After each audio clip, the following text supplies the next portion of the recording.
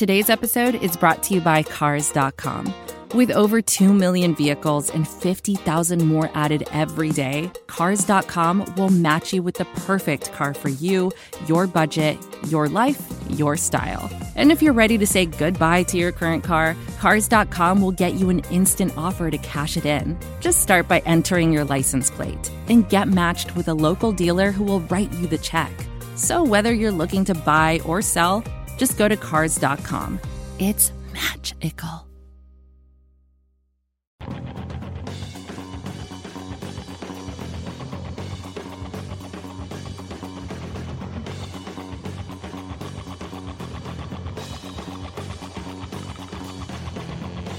This is the Let's Talk Tribe Leaky Prospect Chat, recorded on July 13th, 2017. I am your host, Matt Lyons, and joining me as always on this fine Thursday evening is Let's Go Tribe lead prospect writer, Brian Heminger. Brian, what do we have today, now that I pronounced your name right? Nobody has to know about that last take that didn't work whatsoever. We have a lot in store today. Several of the publications out there have been updating their mid-season prospect rankings. MLB Pipeline will be the last one. They should be happening within the next week or so. But we've had MLB Prospectus. We've had Keith Law came out with his today, Baseball America. And things are looking good for some of the elite Indians prospects because they're not doing every prospect. They're just basically doing their top 50 or their top 100 overall. So got a lot to talk about with that. We've got, obviously, my Players of the Week, All-Star Game stuff. Trades are starting to happen, so that's where things really get interesting with prospects because good prospects become good trade chips. So we have a lot to talk about with this week's show. Yeah, even all that, it's a lot to talk about even with a lighter schedule because the AA and AAA had their All-Star break along with the majors, so it's been a little bit lighter in the game department, but lots of stuff always happens in the middle of the season right along. You saw the trade deadline happening, fun mid-season reports, so let's get right into those rankings. Keith Law did his today. Francisco Mejia all the way up to number 6, 18 months ago. Not even on the top 100. Now he's number 6. Not at all. Baseball Prospectus, I believe he was number 3 overall. Yep. These are just overall numbers. This is not top catcher, top for Indians. This is overall prospect. All of baseball. And in both Prospectus and Keith Law's rankings, they said he could be number 1. Like if his catching is as good as people are starting to say. Like they said, he has the hitting right now. As long as he is a good catcher, he would be number 1. And I think he has the arm too, right? It's all about the framing and the other aspects. Like all the little intangibles, kind of the stuff that I did that really cool interview with Budzinski about at the beginning of the year. But if he really starts to put that all together and like the scouts see it, he would be number 1, which is crazy. Let's all just take a minute to thank Jonathan Lucroy once again. Thank you for using that veto. Seriously, stop booing that man. Give him a standing ovation. Put a statue out in left field. I'm serious. Could you imagine if the Indians traded Mejia, just imagine watching him in the Brewers system right now while we have Lucroy below the Mendoza line. He has been brutal this year. I have him on a fantasy team. So you felt it especially, yeah. I even traded for him after the slow start thinking I'd get great value. Brian, no. I know. I had Yadier Molina, and I let him go to get Lucroy. I had McCann from Houston and Yadier Molina, and they were both significantly better. Well, if we ever do a Let's Go Tribe fantasy baseball podcast, maybe we won't ask you for catcher advice on it exactly. So any other things from those rankings that stood out to you? I think the only one, Laws was a top 4 or a top 100, obviously. So Laws was top 50, and Prospectus and Baseball America, I think, were top 100. That's right, and only McKenzie was the only one to make it on either one, right?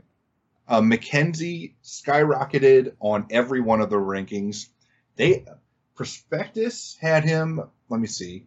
I think Prospectus had McKenzie in the 40 range, kind of like what Law had, and Baseball America had McKenzie inside the top 30, and Baseball America also had Bobby Bradley in like the 90 rank area, like 93. Oh, wait, he's kind of slipped a little bit and kind of been forgotten, but he's been really good this year. So, oh yeah, I wouldn't be surprised if he didn't make a comeback. I was shocked that Bobby Bradley did not make the Double-A All-Star team. I think part of it had to do with this slow start, but I mean, he has turned it on. His strikeout rate has plummeted. I mean, this was a guy that was striking out 30% of the time or more, and right now he's striking out about 20% of the time. So, I mean, that is a massive shift. And he still had 15 home runs before the All-Star break. So he's on pace to potentially set a career high in home runs while striking out, 8-9% less. That's huge. Yeah, at his highest level. And at Double-A, the toughest transition in all of minor league baseball. Mm-hmm. So we're talking about Mejia this general area. It's a good time to answer our first question from the comments. Daryl Schlitz, he wants to know, what are the chances the Indians get rid of Gomes or Perez to make room for Mejia this year? I think we've sort of answered this before, but if you want to take it again, Brian. It's zero. Like, Gomes and Perez, as bad as they've been offensively, they're still probably two of the better defensive catchers in baseball. They both are calling good games, and the pitchers are very comfortable with them. They're not going anywhere. They're both locked up to decent contracts, relatively cheap. So there's no reason to get rid of them right now. Mejia might be able to push him for playing time next year, but I mean, he still hasn't even played at AAA. So I would not be worrying about that whatsoever. Just let Mejia continue to develop. One thing that I've noticed with Mejia is, he's not playing every day. They're being very careful with him. If you want him to be a guy like a Salvador Perez that's catching 140 games plus or something ridiculous, you need to let him keep developing. I mean, this is his third year in full season baseball. He's still just 21 years old, and he has not played a ton of games and spent a significant amount of time behind the plate yet. So, I mean, they need to let him keep developing, building up those muscles. He's not a big guy. I think he's 5'10", 5'9". So, patience. He'll be there when he arrives. He's going to be amazing, but let him, continue learning English better so that he can develop a better relationship with our pitchers. He still has a lot of work to do, but when he's here, when he's ready, the Indians will call him up, I promise. Yeah, I mean, at worst, if for some weird reason they did call him up, at best you're trading one problem for another. You have a really great offensive catcher, maybe, if he can hit really well, but he also won't be very good on defense. So then, and you're probably ruining his development. Yeah. And he is. Yeah. He has the potential to be good defensively. I mean, he has an arm that is going to rival Gomes and Perez.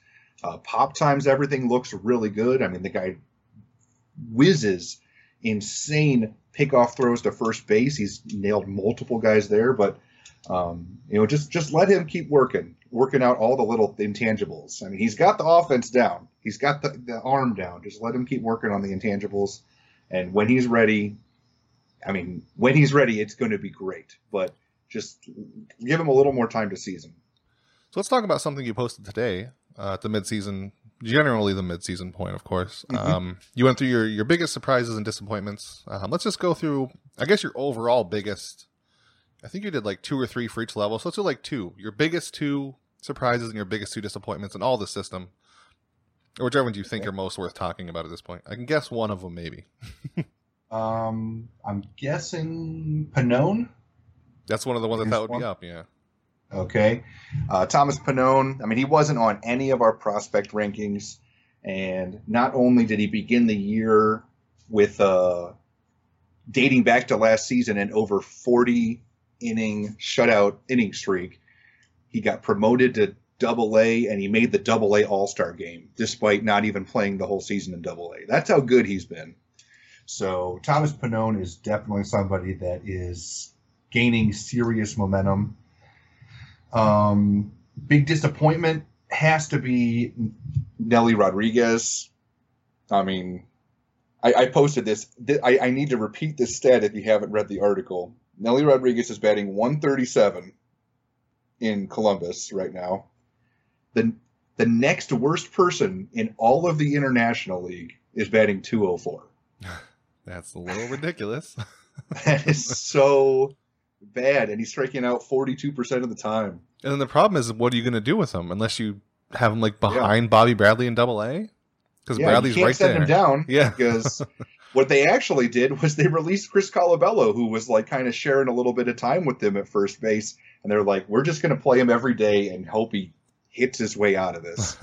So we'll see if it works. But I mean, at this point, I mean, this has been just brutal. And the transition from AAA to AA isn't that ridiculous. I've never seen somebody struggle this much from moving one level. I mean, maybe he's just feeling the pressure as he gets closer to the big leagues, but this has been just horrendous for Nelly Rodriguez. I mean, he had a good season last year. I mean, he had 27, 26 home runs in AA. He batted like in the 250, 260 range, and he cranked a ton of extra base hits. He was super productive in the middle of that lineup that won the Eastern League Championship. So I have no idea what's going on with him right now. I'm trying to think who else deserves to be talked about the absolute most for improved stock. Who would you have? For improved? Probably Eric Haas, who was someone you're going to talk about later with your player of the week. Yes. Just because he came out of nowhere this year. Well, I mean, he was always a guy that had a lot of pop as a catcher, but he wasn't really gaining much momentum because he hadn't really hit for a decent average, and he hadn't been able to get on base, and he struck out a decent amount. So he was just, that guy that as a catcher can hit a lot of home runs, which was nice. But this year, he's been insane. He's been backing up Francisco Mejia, and he's hit 17 home runs in the first half, despite, I think, having about 100 less at-bats than the average league leaders in home runs in the Eastern League. He's like 6th in the Eastern League in home runs. He's 1st in slugging percentage, which is just bananas. This is a backup catcher. The backup catcher for Francisco Mejia is leading the entire Eastern League in slugging percentage. So, major props to Eric Haas. I can't believe he wasn't. I mean, I can understand why they didn't give him an all-star appearance, because 2 catchers from the same team, that's not fair. But Eric Haas has been seriously phenomenal. So I could see him being a backup catcher for the Indians someday behind Mejia. Oh, yeah, I love that Mejia Haas. Just the thought of that combination in the future. Both of them living up to even close to what they're doing now would be incredible. So I think one of the biggest disappointments to talk about would be Brady Aiken, but we've answered, I don't know anything new you can say about him. We've answered so many questions about him. So how about Rob Kaminsky? 2 years ago, they traded Brandon Moss for him. It seemed like a really good trade at the time. They traded a pitching prospect for half a year of Moss, and then he just kept getting injured, and that curveball we didn't get to see a whole lot. So what's going on with him now? Okay. Last year, Rob Kaminsky was excellent. He actually had, here are his numbers for last season.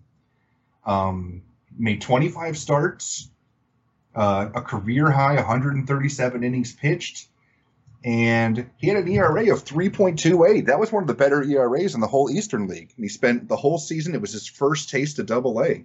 So I was really excited about him entering this season, but he started the year in AA because they had, I think at the beginning of the year, they had Morimando, Merritt, Pletko, and Mike Clevenger all at AAA.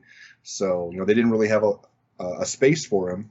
So he started the year in AA, made 1 start, was put on the disabled list, and he's been there ever since. And in that 1 start, he gave up 5 runs in 5 innings and struck out 1 batter.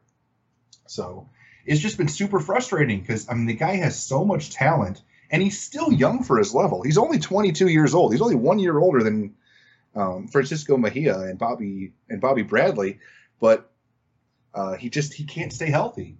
Like last year, even though he had a good year, he spent a month on the disabled list. When the Indians traded for him, he spent a month on the disabled list pretty quickly after trading for him, and then this year he spent almost 3 months on the disabled list.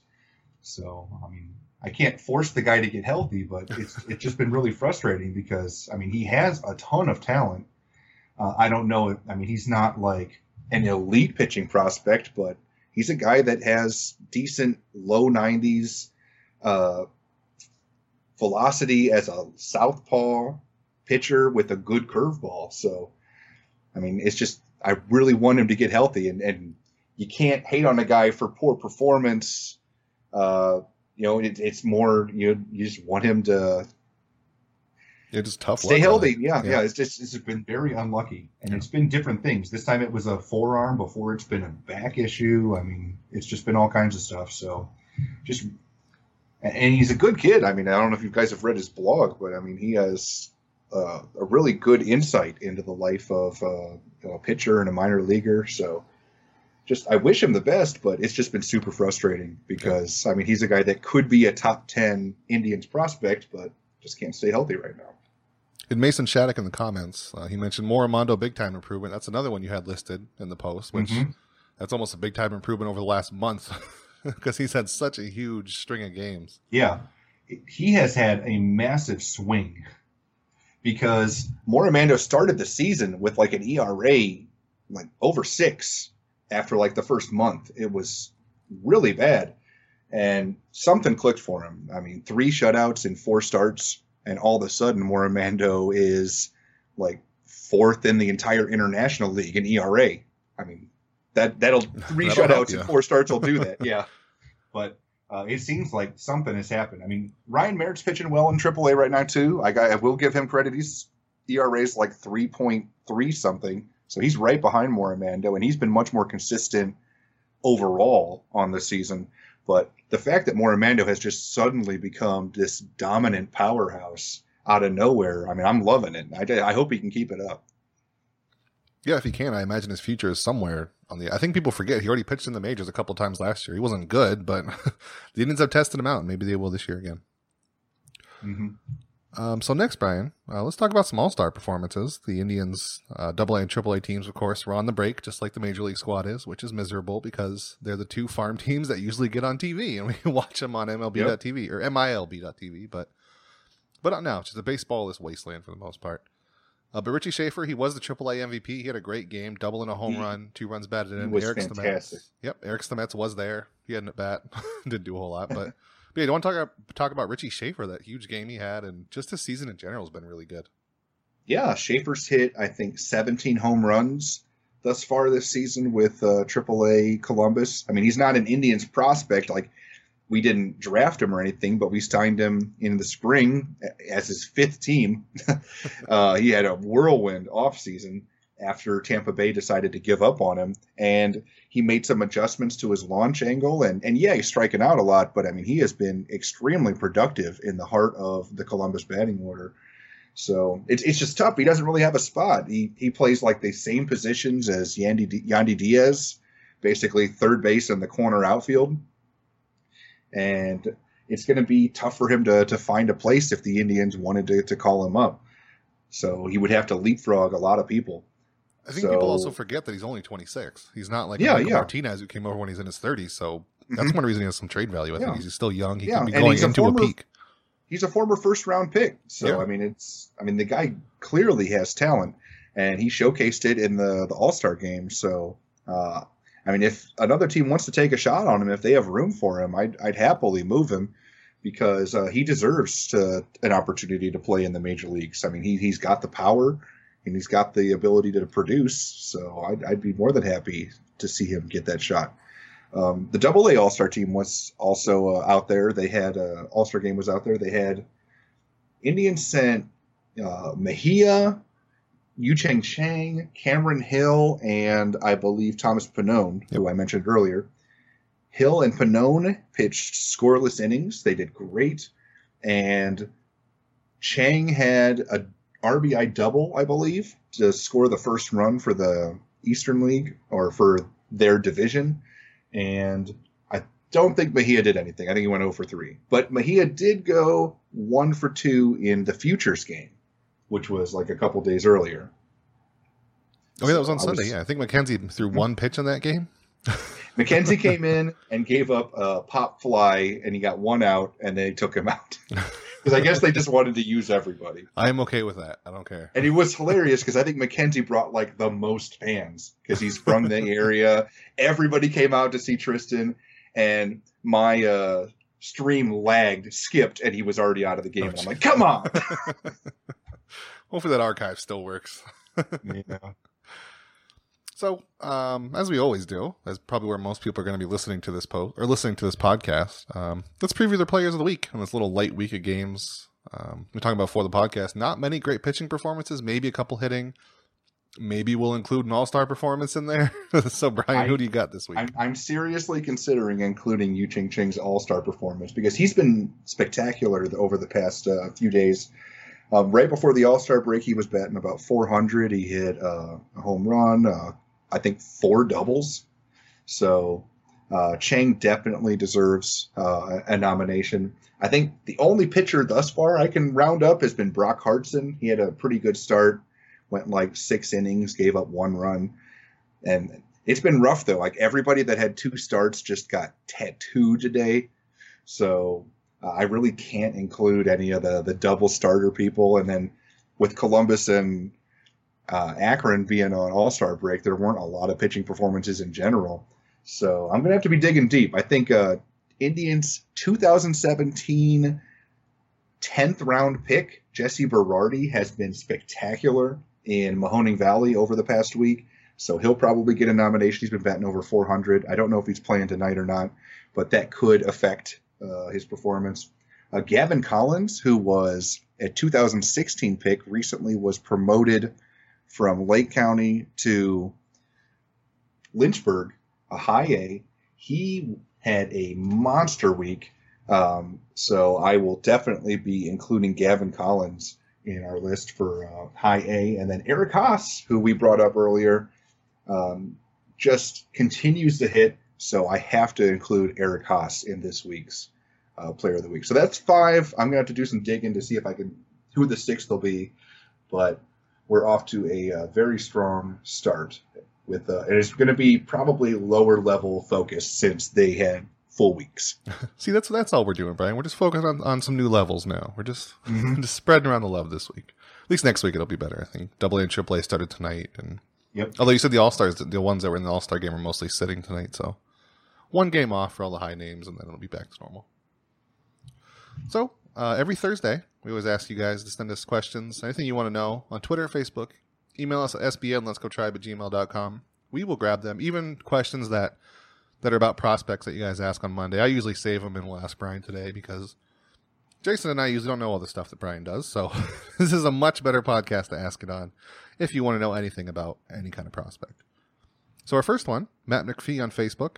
He wants to know what package of prospects could be reasonably put together without draining the system of our top guys and still land a valuable addition at the deadline. Brian, what do you think? Well, it depends on what kind of addition you're looking for. I mean, last year, the Indians added the best reliever in baseball in Andrew Miller, and he had 2 more years of team control, and that cost us basically our number 1 prospect, our number 5 prospect, and 2 good relief arms. And, I mean, we've already seen Clint Frazier debut. He looked great, but, you know, that was a huge deal. So it depends on how long the player will be around. I mean, if we're just doing a rental for the rest of the season, like the Royals did with Johnny Cueto, it might not be quite as devastating. But, I mean, if we want to get somebody like a Chris Archer that people keep bringing up, it's going to cost like Tristan McKenzie or Francisco Mejia. You can't just package together our 7th, 8th, 9th, and 10th prospects and expect that to be enough. Especially with him having a whole nother year of control. So if you want Chris Archer that bad, which I don't, I mean, I do think he'd help, but I want to see how Danny Salazar looks coming out of the All-Star break before I'm even thinking about trading for another pitcher. And I want to see how Trevor Bauer's continuing to pitch. Like, we have really good starting pitching. Our problem right now is performance. We have, like, no major weaknesses other than maybe offensive hitting out of catcher. We just need to get some of these guys to shape up a little bit. So that's really more of the issue than anything. Yeah, the big thing I like what you said about you can't just trade 7, 8, and 9 prospects. You can't just say, we'll just throw in Nelly Rodriguez, Rob Kaminsky, and Tyler Naquin. You need somebody big, and then like a couple insurance prospects. Like, look what happened today. The right. Cubs traded with the White Sox, and the Cubs sent Eloy Jimenez. They got Jose Quintana, which was a great deal. Quintana had a beautiful, gorgeous contract that was super cheap. So I don't know how many years does Quintana have left on his deal. Did you see? I think it's through 2020, I think. Okay, and it was cheap. Yeah. So I mean, it was going to be, you know, a lofty to get him, but they had to send him Eloy Jimenez, who Keith Law ranked as the number 5 prospect in all of baseball, higher than Mejia. So, you know, if the Indians want to get like some big game changer like that, it's gonna cost Mejia or McKenzie. So, yeah, he's all of you out there clamoring for, you know, a big game changer, but they don't want to trade Mejia or McKenzie, you're crazy. I mean, last year the Indians had, you know, the gall to go for it, but they had 2 really good outfield prospects. They could afford to trade one of them. I mean, we still have a really talented outfield right now. Lonnie's tearing it up, although he's injured. Brantley's back, and we got Bradley Zimmer at center field. It's been fine, but you know, now like the people that we're going to be looking to trade, if we want to get a piece, we're going to be taking a major hit at whatever position in our system we decided to trade. I mean, if we trade Mejia, our catching in the system, you know, just goes right down the crapper. If we trade McKenzie, we lose any semblance of having a future ace for a while. So, you know, there's going to be a cost. There's going to be a serious cost. Yeah.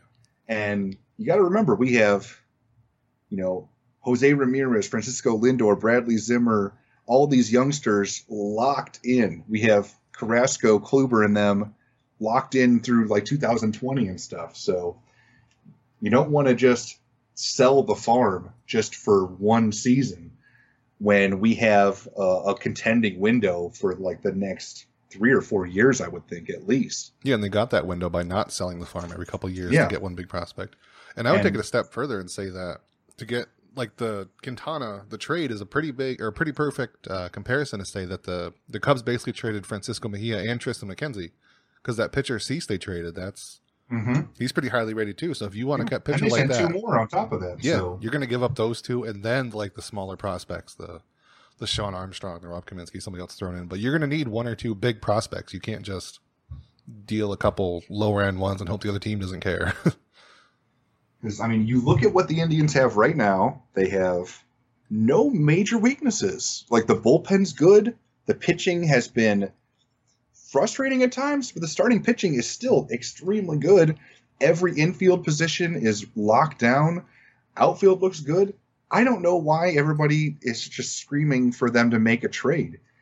I think if they could just buckle down and, you know, just regress positively with some of the people that are underperforming, I think they'll be just fine. But we'll see. I mean, the Indians found a couple opportunities last year. Last year they needed bullpen help. They definitely did. This year they don't.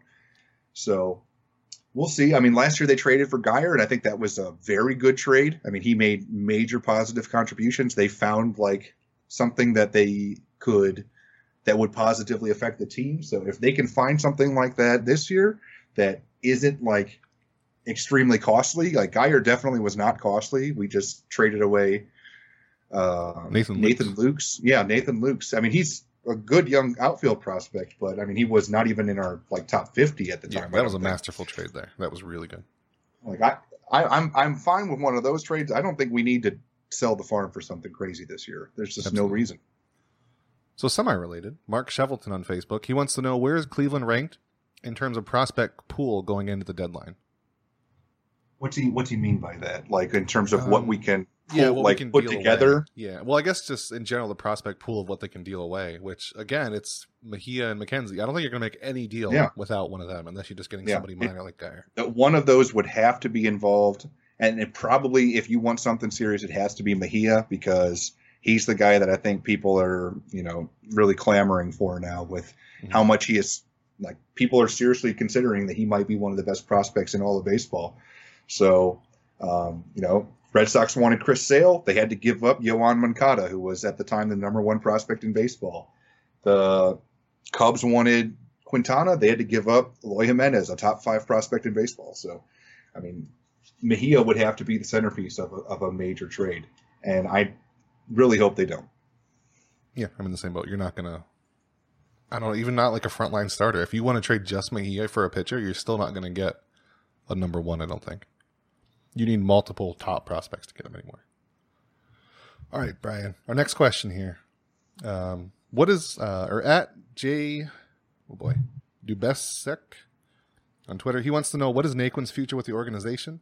Finished third in Rookie of the Year, and he's been totally under the radar in AAA. One article ripped Tribe, and he linked, oh boy, a very specific article on Call to the Pen, which is normally a great site. I like it. I think I've been really supportive of other Cleveland writers, just other writers in general. If you've got an opinion and you've got the balls to put it out there, I am all for that. Good for you.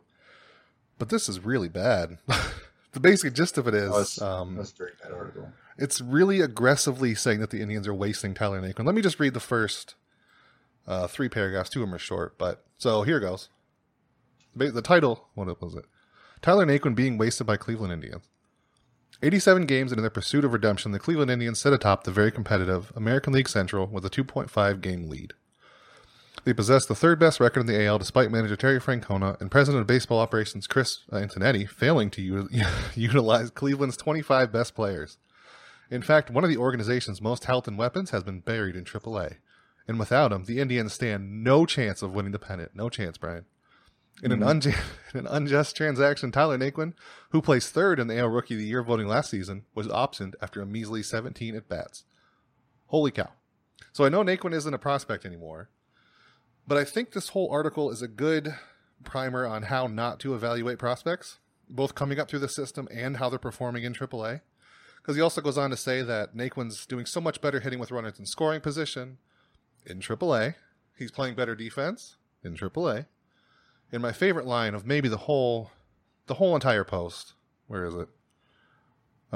Zimmer, dating back to the end of June, has been a shell of his former self. The University of San Francisco product has watched his .308 batting average from June 23rd dipped a whole 23 points in 16 days. Brian, that's a rookie batting .285 who is now a shell of his former self. Yeah. There's a lot going on in this post.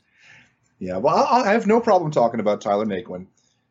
He was given a shot. I mean, we all know what Naquin's deficiencies are. He's not particularly good defensively as a center fielder. He doesn't cover a lot of ground. He doesn't make the best calls out there, as evidenced by, flashback World Series. And I know, too soon.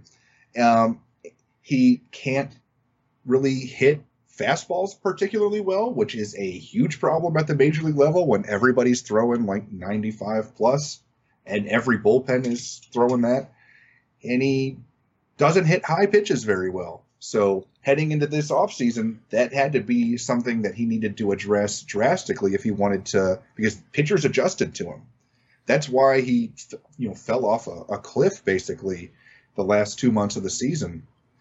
And he just wasn't making those adjustments. I mean, 17 at-bats was all it took. He was still doing the exact same things. He wasn't hitting for power anymore. He was still swinging and missing at all the high pitches. He couldn't hit fastballs, so they sent him down. Yeah. And then he got hurt. So to make matters worse, then he hurt his back and he was out for over a month. So the Indians were not wasting him.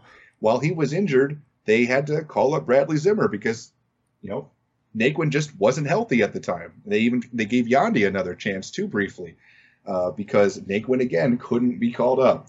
That's why Daniel Robertson got called up, because Naquin couldn't stay healthy. And yeah, Naquin's been called up, but he's only very recently been taken off the disabled list. And yeah, he's hitting better, but he's not even playing every day at this point. Like they're giving him baby gloves. Yeah. They're being very careful with him. So the Indians are not wasting him. He did not adjust. They sent him down to work on it and adjust, and then he got hurt. So, what can you do? Yeah. He's a good player. He has a good attitude. I like him.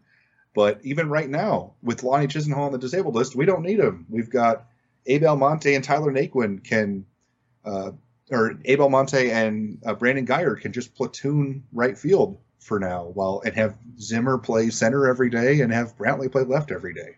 Yeah, that's a fine outfield. As far as prospects are concerned, I mean, you look at Tyler Naquin coming up through the minors. Just the idea of comparing him to Zimmer is just absurd. First of all, Yeah, because especially with the plays that Zimmer's making in the outfield right now.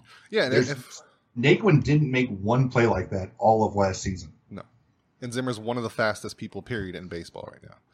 But just even coming up through the ranks, like Tyler Naquin has several seasons of minor league data saying he needs to be platooned. He's really bad against left-handed hitters or left-handed pitchers.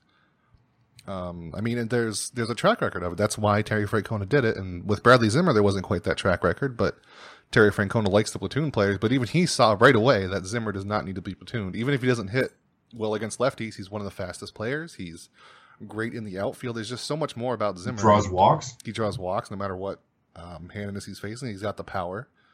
And just the idea of, the fact that, so Zimmer coming up, I mean, he was a top prospect. The fact that he's really good is not that surprising. Even if he's not as good as Naquin was last year, it's also because Bradley Zimmer hasn't been as lucky. Tyler Naquin had a huge BABIP last season. And if you remember, all of his stats basically were just compiled in the first few months. The last, month and a half, when pitchers figured him out, he was completely shut down. Oh, yeah. Yeah, I mean, it's just the pedigree of Naquin coming up was not nearly what it is with Zimmer. I don't hate Naquin or anything, but he was a fourth outfielder. That's what he was coming up. He was a platoon fourth outfielder, and he happened to he'd stumble into starting center field time, and he did really well with it. And I think the Indians front office and probably even Terry Francona see that he can't do that all day, every day. Now they have Zimmer. He's not going back to center field if he comes up. He's not going to platoon with Zimmer, even if Zimmer is a shell of his former self. That is not a thing that's happening. Maybe in right field, but like you said, Almonte and Geyer are fine there. So I get the love affair with Naquin for Cleveland Indians fans.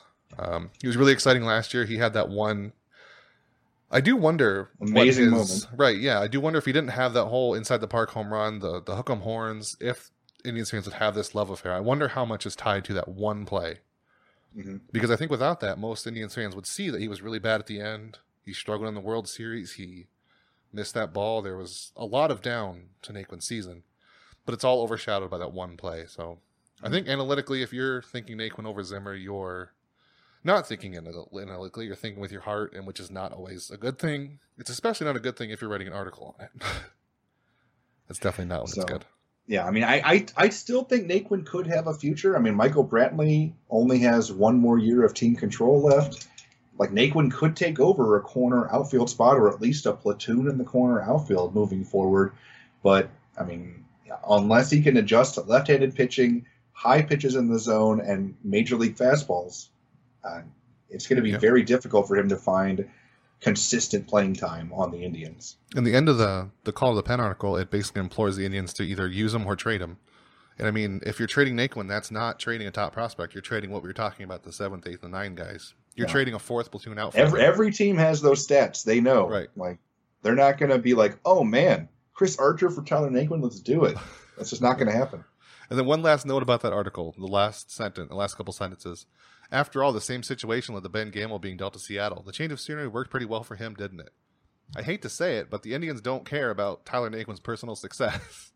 They are not going to trade him just because they think he'd succeed somewhere else. If another team think he could come out of nowhere and give the Indians more value, maybe they do it. But they're not going to look at Ben Gamel and say, well, he was good when he went to Seattle. We should trade Tyler Naquin so he can be successful. The Indians, if they're a good organization, they care about them winning. Yeah, they're not going to be like, oh, man, we really missed it on that Brandon Phillips. Let's give this guy away for nothing. So we can watch another one succeed. We just like raising these prospects and watching them go. It makes us so proud to watch.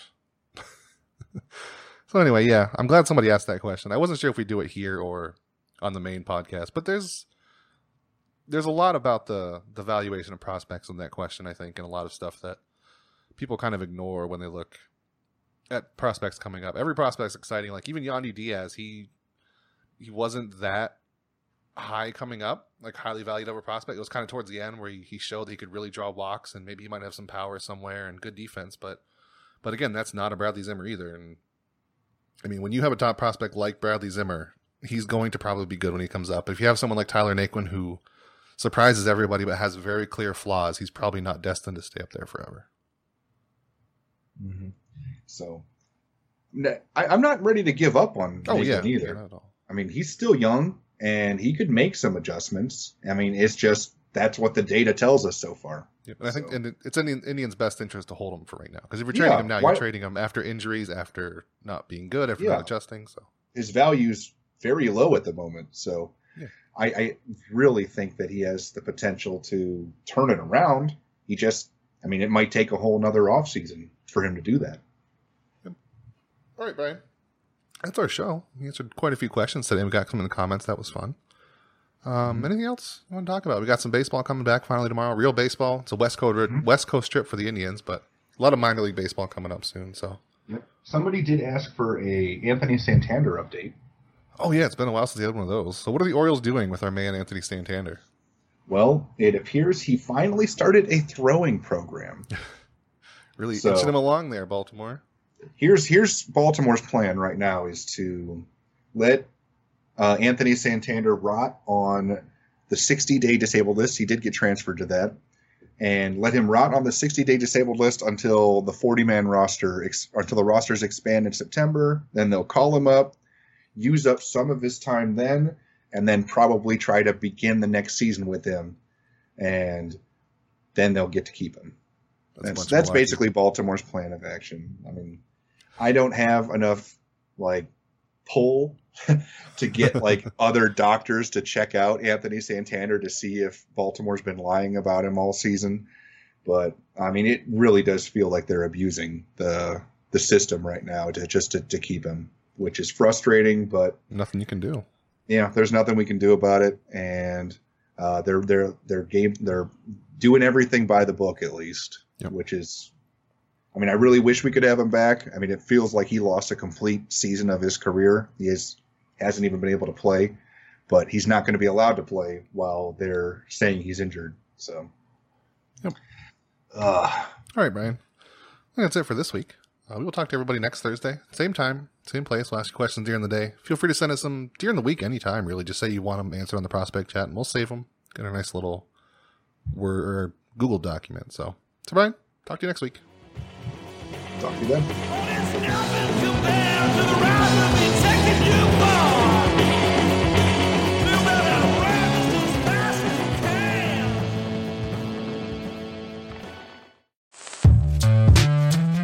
Hello, I'm Nilay Patel, the editor-in-chief of The Verge and host of Decoder, a business podcast where I interview CEOs about big ideas, the problems that come from those ideas, and how they make decisions. It is also surprisingly about org charts. It comes up a lot. We're launching a new limited series that we're calling the Centennial Series, where I talk to CEOs of companies that are over 100 years old, like Xerox, Barnes & Noble, and more.